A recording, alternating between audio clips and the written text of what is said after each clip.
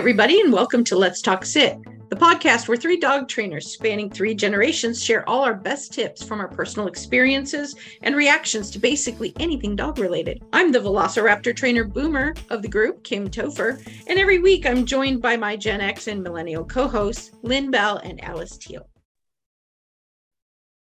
Hey everybody, welcome to Let's Talk Sit. I'm Alice Teal, and I'm here with my co-hosts Kim Topher and Lynn Bell. Today we are talking about comparative psychology and ethology, which is some long words. So Kim, I'm actually going to hand this over to you. What does that mean? Why do you have to hand it over to me? You get to go over it. I don't want to introduce this one. I told you. Well, you did the difficult title. Yeah, but what does it mean? What is comparative psychology? Mean? Oh, you want me to actually define the terms? Yeah, I want you to explain what it is. Well, why we're talking about it. I want to explain our original title, which is, what was our original title? Dogs are not Pigeons, dolphins. rats, and dolphins aren't dogs. That's our original title. But comparative psychology is, it's a branch of science that compares species one to another in their behavior. And a lot of what has been developed for dog training is coming out of comparative psychology. A lot of the B.F. Skinner, the quadrants, a lot of all that sort of thing comes from comparative psychology side of school of thought. There's another school of thought, which is ethology. It's also a study of behavior, but it's more the behavior in the natural setting, behavior of animals in their natural setting. Comparative psychology does a lot of laboratory studies. You know, you think of the mice in the maze and that sort of thing, and captive animals in the laboratory setting, and that kind of study. That's where you get the basis for a lot of clicker training and that sort of thing. But the ethology side of things is the study of animals in their natural world. Both of them contribute to some degree to dog training. Both of them, we have to take into account both sides. And really, at this point, dogs' natural world is our house for the most part. So you can discuss ethology maybe in terms of the dog living in your home.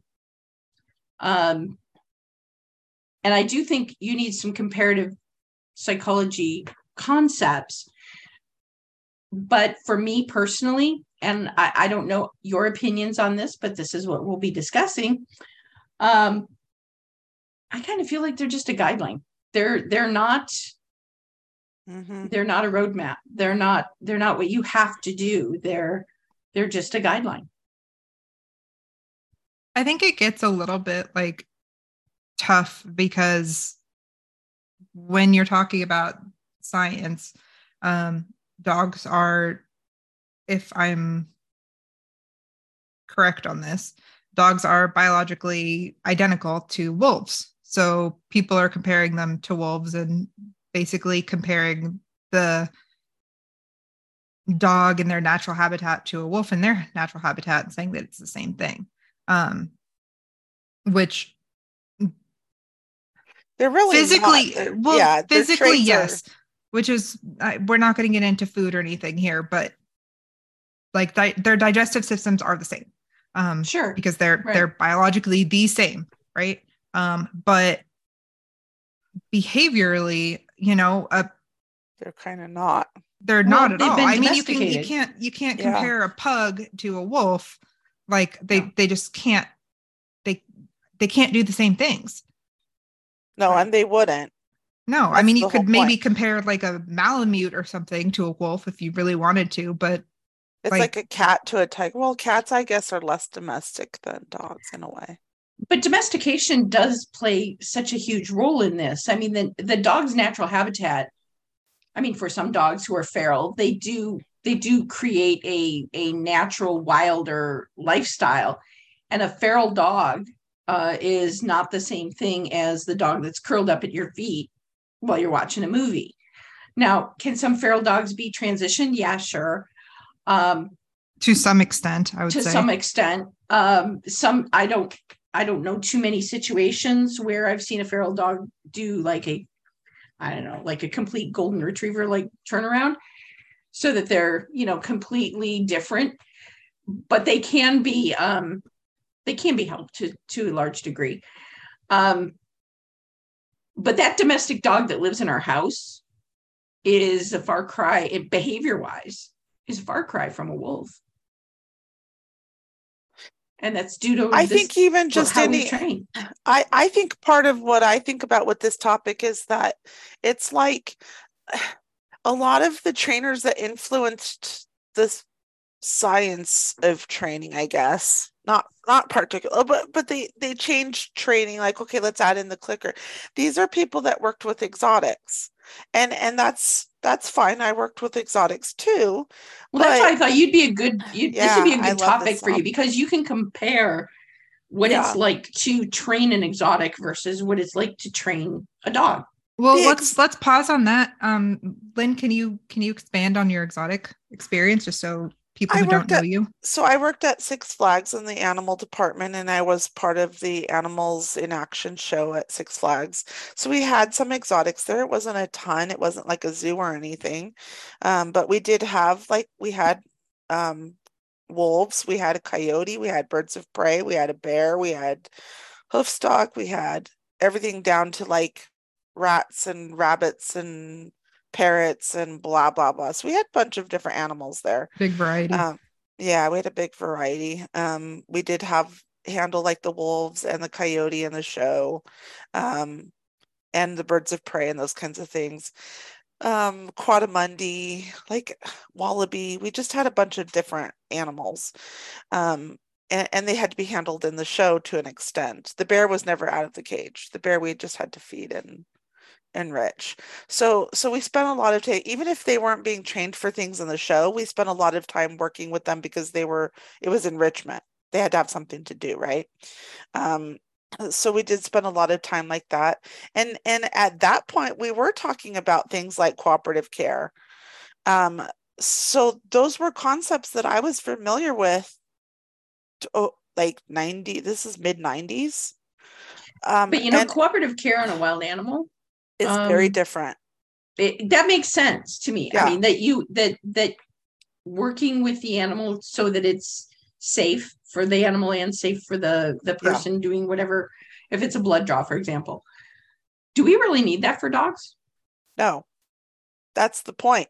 That's why I said it was concepts that we worked with so long. So people are like, oh, well, you just don't know about cooperative care. Yes, I do, for sure. I just don't cooperative care in a wild animal is basically, okay, you present the shoulder for body the part or whatever. Yeah. I would say that's not necessarily consent. You've manipulated that animal into doing it.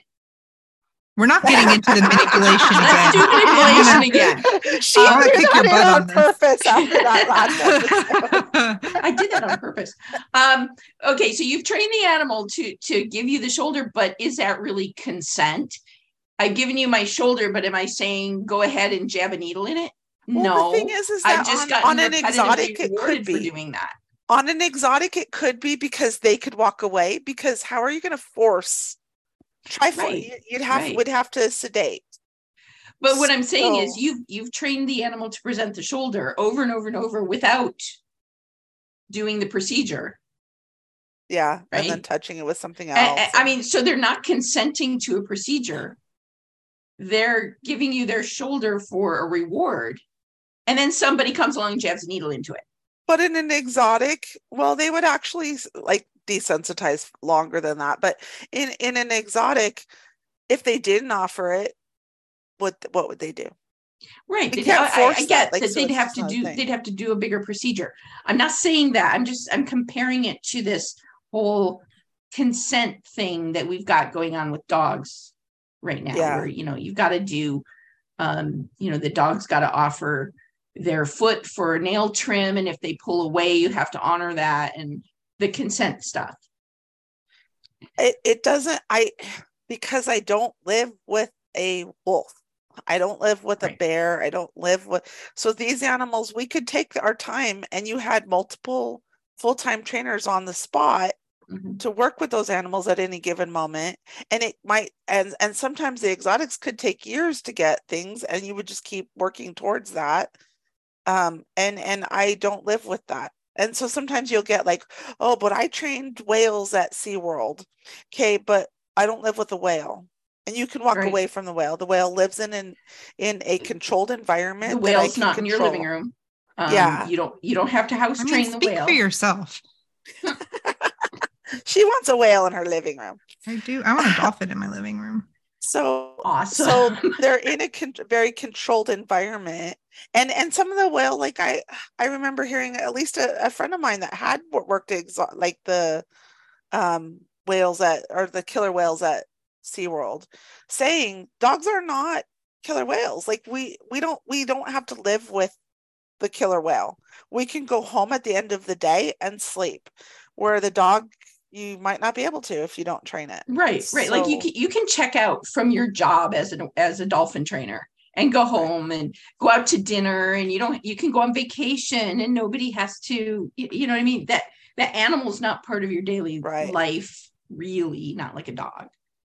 Well, and some of those trainers did have a heavy influence in dog training, and that's not a bad thing, because we could take from that field and teach dogs to do all kinds of amazing behaviors. So I'm not anti-behaviorism. I just don't see it as the end all be all.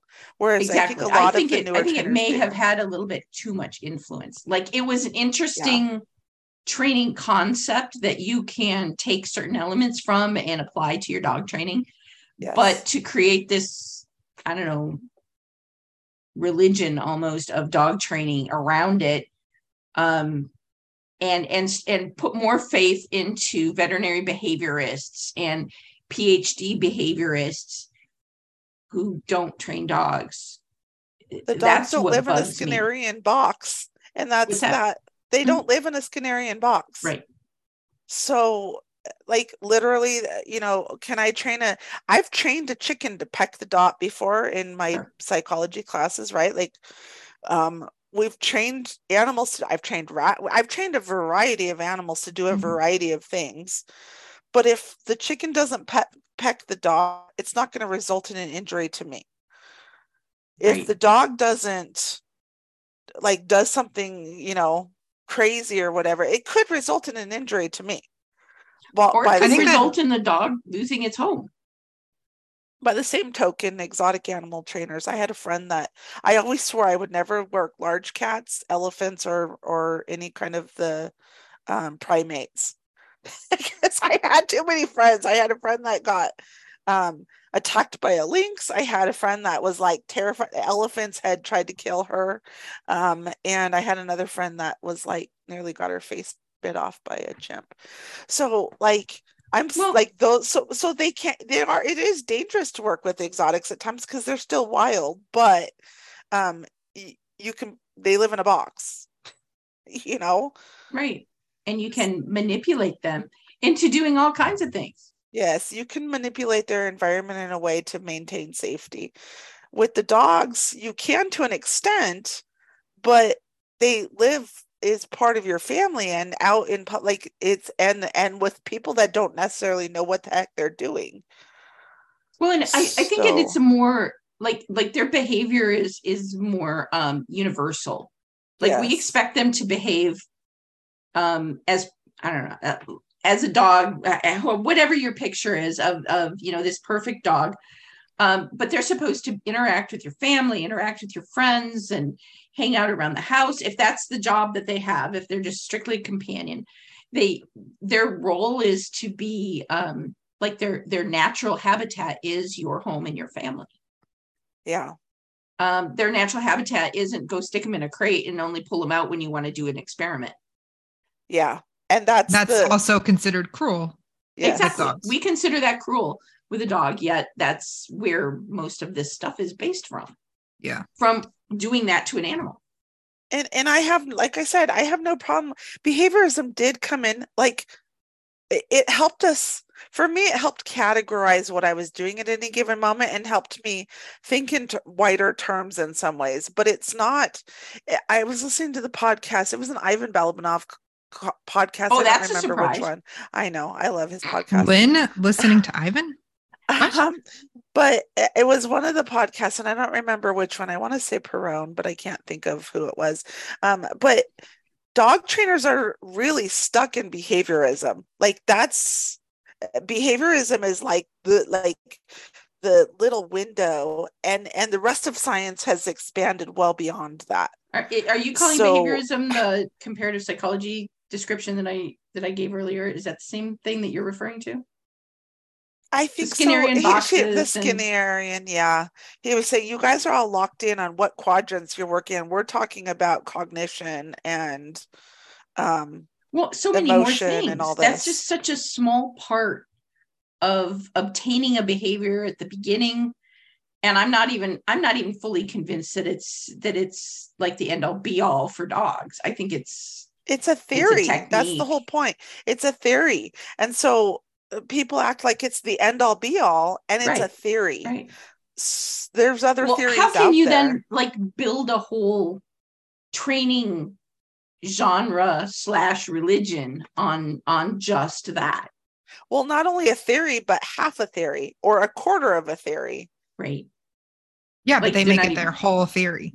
Yeah, it becomes their whole thing, and they point at studies and they say, look, science. And it's just like, but you're not even looking at all the science. You're looking at this one small, tiny piece of science that is only about how an organism behaves. What kind of things can you transfer from species to species if you lock them in a box all day and you make them work for every pellet of food? Yeah. Well, and that's not comparable to what you do with a dog.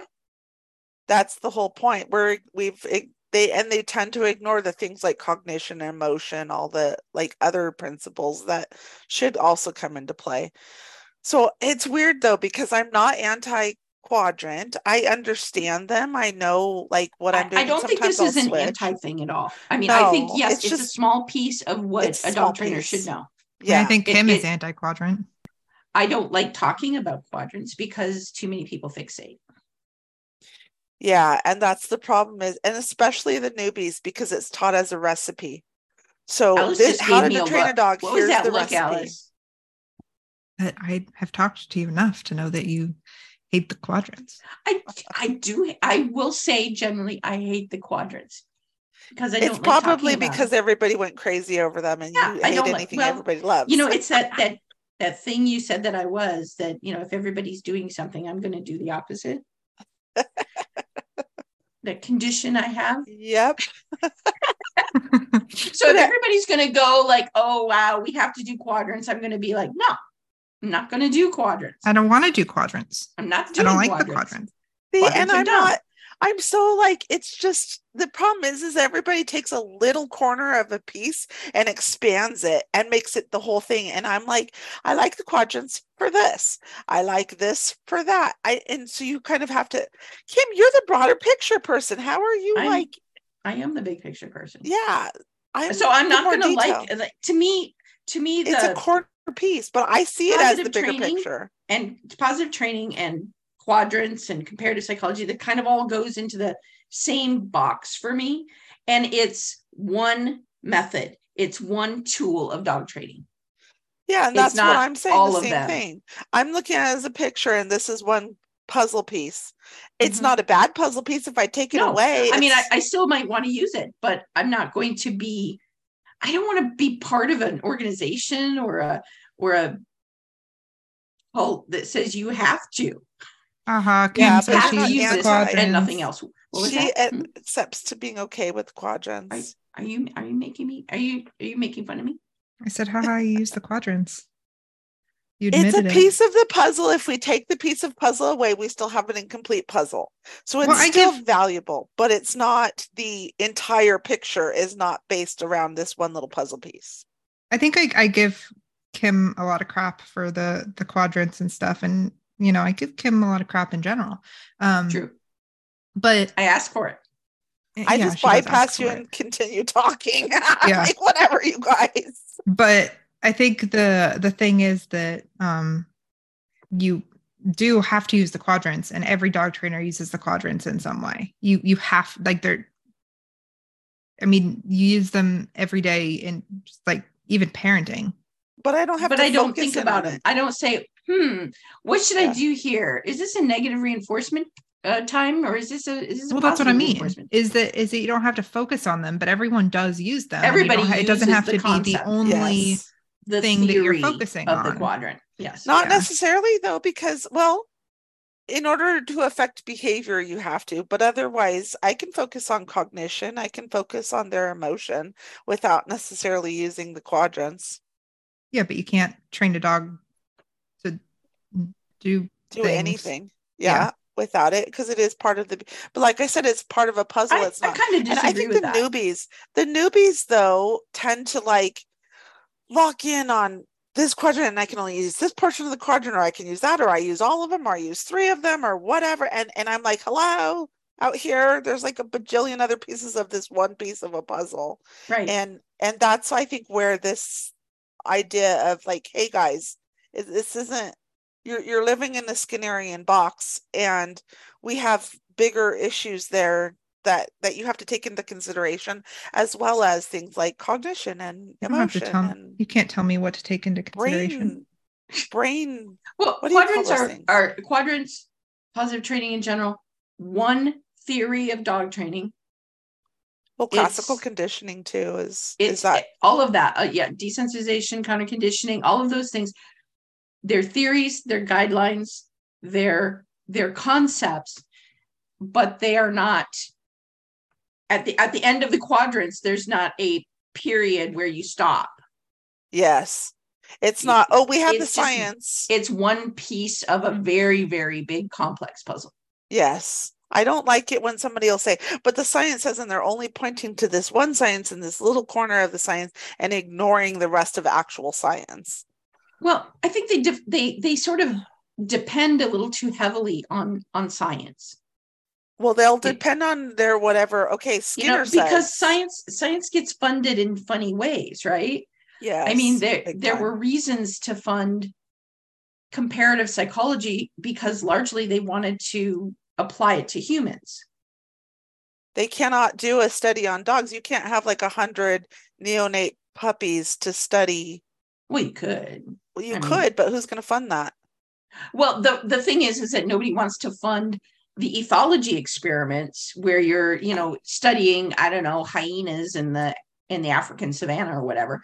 They don't really care what they do in their own time and their own world as much. Now, yes, we do. I mean, and people do that, and they do check it out and study it and whatnot, but it just doesn't get the attention that something that people feel you can directly apply to humans in this neat little box. We have this little box, and I can say that if you poke a rat enough times, then they'll get angry.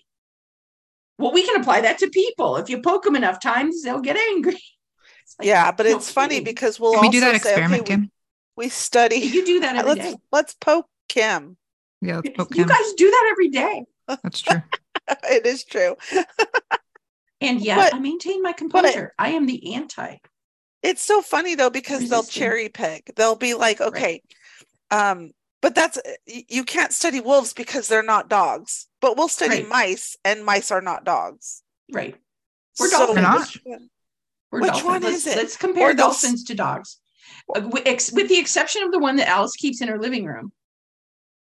Most people don't have dolphins as pets. No. Most people. But other than yours in your living room dolphin. Mm-hmm. In her virtual background when she has it. You need to change your virtual background. That's kind of my thing, is just that I'm not anti-science. I mean, ethology was one of my favorite courses in college. I loved ethology, but I was an ethology girl, not a let's lock animals in a little cage, do mean things to them, and then see if we can predict what they're going to think about it. I liked ethology, but learning theory was fun because our project trained a chicken, and I had already trained chickens. So I got to be the famous girl that had already done it. So everybody wanted to be my partner. So You had way more fun. fun. I got to work with bettas. Our final was training a chicken to peck a dot, and it was so fun because and knowing all those quadrants, because I already knew the quadrants by the time I was in college. There are super so cool things you can do with your basic clicker type training. There are super cool things you can do, and obviously for studio work, that's mostly where I use any of that kind of training, or specific tricks or very detailed work. Yep. Then I find clickers super useful. In my day-to-day hangout with my dogs, I'm much more let's see if we can figure this out together sort of a thing, so that we can live in harmony. What? I was going to say that it's more importantly, in this episode so far, we have gotten Kim to admit that 1, she uses the quadrants, and 2, she uses clickers. So I'm content. That it brought up an interesting point. But see, the thing is, let me defend myself quickly. It's only one little piece of my very expansive puzzle. Okay, carry on. That brings up another point. Dogs in studio work are they live in, at least the ones that we had lived in homes, like they lived with the trainers. However, they're still on a set where with the controlled, the behavior is trained. I can control the surroundings. We can control, I mean, obviously we can't always control like everything that's going on set, but we can train for it. So Lassie wasn't really hurt all those times she was limping? No, and the snow dogs were not like talking to each other, and the Dalmatians were not. You're shattering all of my. What about Mr. Ed? Was Mr. Ed really talking? Mr. Ed. Oh, wait, Mr. Ed's like way before you guys. There goes my boomer showing Mr. again. Ed. I mean, Lynn, I love Mr. Ed, and I'm Gen X. You're also Mr. Ed was hilarious. You don't know what you're missing, Alice. I do actually. My dad. It was hysterical. I loved Mr. Ed, but those dogs can be trained that way. I trained them. You trained them for the behavior, and you could train for the contingency. But you're also training them to do something unnatural, right? And clickers are great. Yeah, clickers are great for that. Like all of that stuff.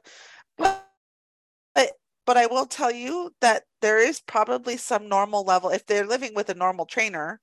There's still some level of living with the person. So otherwise you want them to live in a box. Like, which one's more cruel?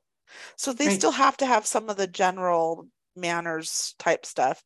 And you don't necessarily even have that with the dolphins, but people see them on the movies and be like, wow, look at what that dog can do. And I'm like, yeah, that's not what you think it is. I was trying to convince my kid. She watched that Amazon commercial with the dog, the sad dog in the crate. That horrible Amazon commercial. Yes, that every trainer complained about. The dog tears up the house. The owners are looking on the internet for a crate, on Amazon for a crate, and every trainer's like, "Yes, they're going to promote crates finally." And then they come home with a new puppy in the crate and bring it to help fix the dog's shredding. Because sure, that'll help. Now we have 2 little monsters tearing up the house. I've never seen that. Oh my gosh, it's a miserable commercial for a trainer. Ugh. But my daughter saw, and it has this sad music when he's looking out the window and his owners are leaving, and she's like almost crying, and I'm like, that's a dog actor. Like, this isn't really actually, but the poor dog, I'm like, it's a dog actor. This is not really happening, okay? Like, it's not a thing. And I was one of those kids that every Lassie movie, I mean, like, actual real life tears, and I'm a pretty tough person, but dog movies would always get me, and I'd be like, oh, Lassie died, oh, look at her, I saw her body go down the river. I have a buddy who refuses to watch any movies if there's dog actors in them. You don't watch dog movies? No, I have a buddy. Oh, you have a buddy. Oh, see, now I watch them all the time for just the acting portions, like, oh, how'd they make the dog do that? I like to see what sequences they did, and I like to see what sequences they did, and like, okay, how did they train that, and then Where's the trainer? I love to like, where's the trainer? What signals are they using? I did it. So I know usually where they are, but I still like, nobody will watch the dog movies with me because I'm sitting there picking apart how they trained it and where the trainer Lassie is. movies still And get me though. everybody else is like, oh, but the dog is dying. And I'm like, no, there's a trainer standing right there. Look at where the eye line is. So like, but those are, again, it's in a trained environment. You can kind of control the set if you know, to an extent, or train for the set. I can't train for like some neighbor dog running up on my dog. Like that's, I can train for it, but I can't. Yeah. Neighbor So dogs have been the bane of my existence for the last couple of months. yeah, me too. I had a husky run up on a puppy that I was working with in public the other day. And the husky Awesome. came running up and pinned the puppy. And I'm like, and I'm standing there, For no, there's crying no out collar, no loud. owner. No owner, no collar. And the dog's hackling. So I'm like, do I grab the dog? Like you know, I grabbed a leash and started swinging it and he took off, luckily, but come on, people. So I can't train for those contingencies that just suddenly happen because I don't live in a Skinnerian box. And that's the Right. point. We Well, have to yes, have the exactly. tools. Our We have to have the dogs, tools outside of just our the dogs have to be box. a little bit more individual free thinkers. They can't just be sitting there looking for us to supply an answer to every single one of the problems that they may come up with, especially when they live in our house. They I need to do guess certain things on their own. I guess Like, our let us know when you advice, got to pee. That's like one of those yeah, things we kind of require. yeah, you got to tell it. You can't just go. I guess our advice to newbies on this would be study the theories and take them into consideration. And they are a big portion of consideration, but it's not the only thing. So look at the wider picture so that you don't just sit and focus on one puzzle piece and miss the rest of the beautiful puzzle that is dog. Well, can you give some more ideas for other things to study? Well, Yeah, ethology is a good idea. yeah, But definitely go back and read some of the non-positive based training books and look for some gems. Not saying that everything there is going to be perfect or ideal, especially it depends on how far back you go. Some of the older stuff that you're going to see things that are just like, well, that makes no sense. And that's fine. You can discount that. It's just like I'm saying, you can discount some of this and not necessarily call it the end all be all of dog training. You don't have to say every old textbook on training dogs is the end all be all either. Um, that's the whole point. We have to but pick broaden your pieces. view. Talk to a lot of Yes. people. Talk to people that train differently than you. Watch videos. I'm interested Look in the for other options. neuropsychology too. Like What's how that? I'm interested in the neuropsych stuff too, like how the brain works, how their like hormones affect them, how brain pieces part, so there's added those biology. There's just other areas to focus on as well as just that one little puzzle piece. And I And think my study of favorite, like that's cognition. your kind of your one of your areas that you're really into. One of Yeah. my areas that I'm really into is um, naturally occurring groups or families of dogs and how they choose to interact and teach one another. Yeah. I That's do like one of those my too. favorite. I've been doing that for years and years with my own dogs and with other people who have multiple dogs, and then they'll maybe introduce a new dog and you kind of watch that process. I really, really enjoy that. And that's not, I don't know that there's a science necessarily. I think ethology is the closest thing you could get to that because it's really about letting natural behavior occur, Yeah. but certainly supervising to make sure nobody really gets hurt. I But think I'm not micromanaging the supervision. I'm not all over them saying you have to do this and then you have to do that and then you have to do this. I like to watch them develop, and it tells me a lot about the intelligence and kind of the social intelligence of the dogs. I have some dogs who are very smart, but very dumb when it comes to interactions with other dogs, even their own family. Yeah. So it's kind of fun to sit and watch them develop and grow and change. And I'm sort of into that stuff. I'm wondering, like, I don't even know, like, I can't put anything in a box. Me and my labels and boxes. But like, I'm interested, obviously, right now, my main focus thing is like how play affects the dogs and their emotions. And cognition is coming into a lot of play, like how they actually think versus like I have to manipulate. Manipulate. Kill You're me. manipulating. Why are you manipulating? Poodle's gonna kill me here. Y'all are just manipulative as heck. But I want am. it, like, I want my dog as my partner, not Right. as so Well, if it's your his partner, ability then you're to not going to think- manipulate them. No, but his ability to Oh, come think on. on his Everybody own, manipulates their partner. yes. But Oh, his except for Alice. oh, you guys, and they're chomping. You're the one who started this. I know. His ability to be able to think on his own is so interesting to me compared to like, well, how can I like use positive, like how I can use this quadrant to get this and blah, blah, blah. No, I want to know what he's actually thinking so that we work together on this. Right. Well, then stop manipulating him and then you can see what he's thinking.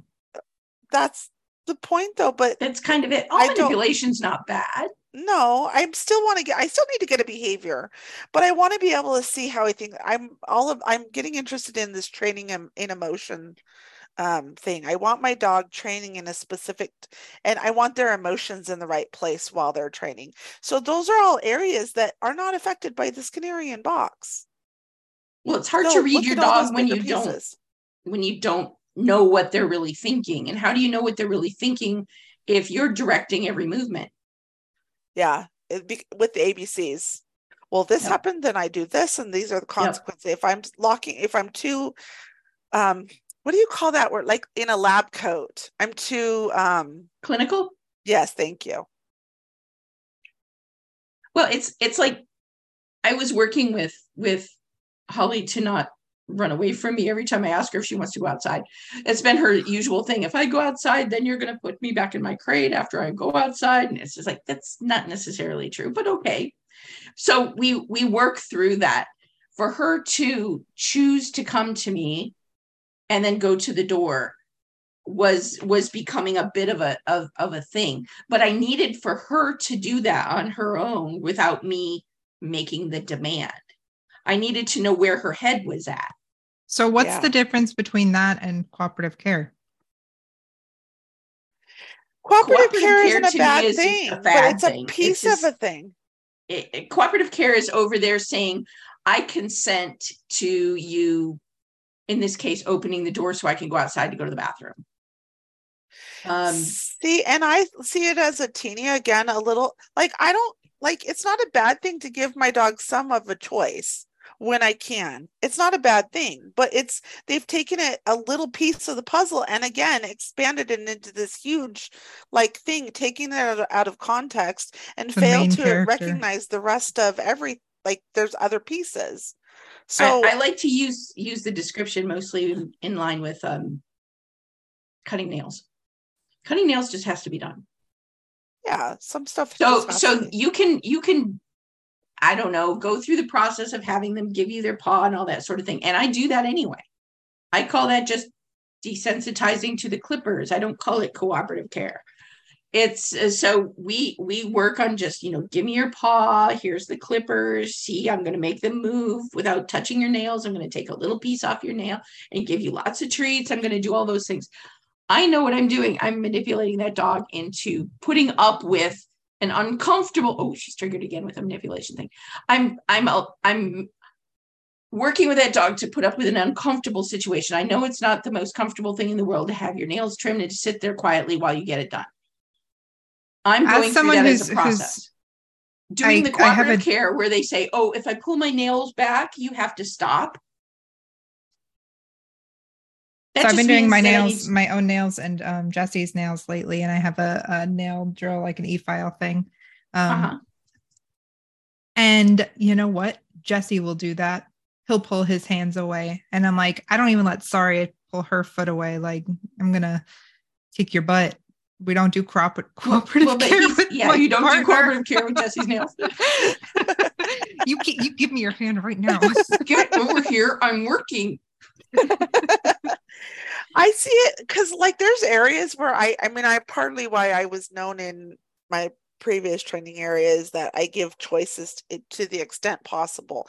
So like, it's not really, I guess, so it's like, okay, I did the exercises based on what Ivan, again, because he Oh influenced my my God, here we training. go with I Ivan again. know I influenced my training a lot. So the dog get there, like there's somebody over here with food, and I'm standing over here with food, and I let my dog go check that out and realize, they're not going to give me the food. They have food, but they're not going to give it to me. If I look back to mom, I'll get rewarded for that. So I'm rewarding the dog for making the choice that I want. Right. But he gets the choice. I'm not going to go like the old school would have been like, if he looked at the person over there, what would happen? No, correct. Right? Right. Like I would just correct. I'll like, no, you can make that choice. It's just not a rewarding choice. It's way more rewarding to do this one. So these are concepts that are good in training. Like I'll let my dogs make the right decisions and get heavily rewarded for choosing the decision that I need them to do. But that doesn't mean I make that my entire picture, like the big screen, right? It's not the entire. And so they take concepts that are good and twist them into something insane.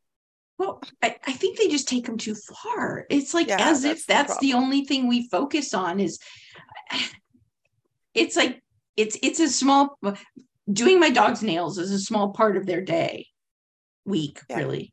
I mean, they don't get them done all the time. But when they get them done, they have to be cool about it. You know, I'm not going to sit there and tolerate them fooling around and yanking their feet away because they just would rather do something else. It's like, no, that's not cool. We need to get this over with so that we can move on to the fun stuff. So stop horsing around. Now, I'm not beating them. I'm not forcing them. I'm not doing any of that. But we go through the process of teaching them to just stand still so we can get this done. And then we move on. But I'm not going to pretend that I have their consent to do it. It's that concept. It's the same concept that we were dealing with the exotics, only they applied it and they made it crazy. Right. So well, and even with the exotics, you didn't have their consent.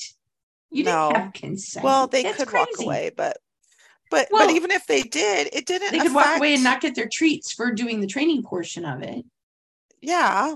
So I mean, is that a choice? But when they come over expecting to get a treat for leaning up against the bars with their shoulder, they didn't consent to the shot. They would train for that, but they didn't consent to the shot. They just consented. They're not understanding I'm going to give you my shoulder and you're going to give me a treat. They consented to that transaction. Well, it's so funny. Lynn already went over that. She desensitized to it. Well, I had the funny thing is I've had people say, you know, I'm like, I know how to train the dog to do that. I know how to train them to go over and on. This isn't a thing that I don't know about the concept. But I've had these trainers come up and be trying to teach me this new concept that I'm like, yeah, it's not a new concept. And then they're like, but they do it with a bear, or they do it with this, they do it with that animal. And I'm like, amazing. Yeah. I know. I mean, if you're a groomer, you have to do the same thing. Yeah. You have to do the same thing. But it doesn't affect what I do because I don't live with them in a box. They are not, what is the title episode? They're not dolphins, pigeons, rats, or dolphins. Rats or dolphins. Yeah. Thank you. So that's my piece on this. Okay. Well, have we beaten this one to death? I think we have. Yeah, that's it. Well, thank you guys for listening. Again, I'm Alice Teal, Kim Topher, Lynn Bell. Join our Facebook group. Sometimes we have conversations in there too. It's Let's Talk Sit on Facebook. And again, thank y'all for listening. See you next week.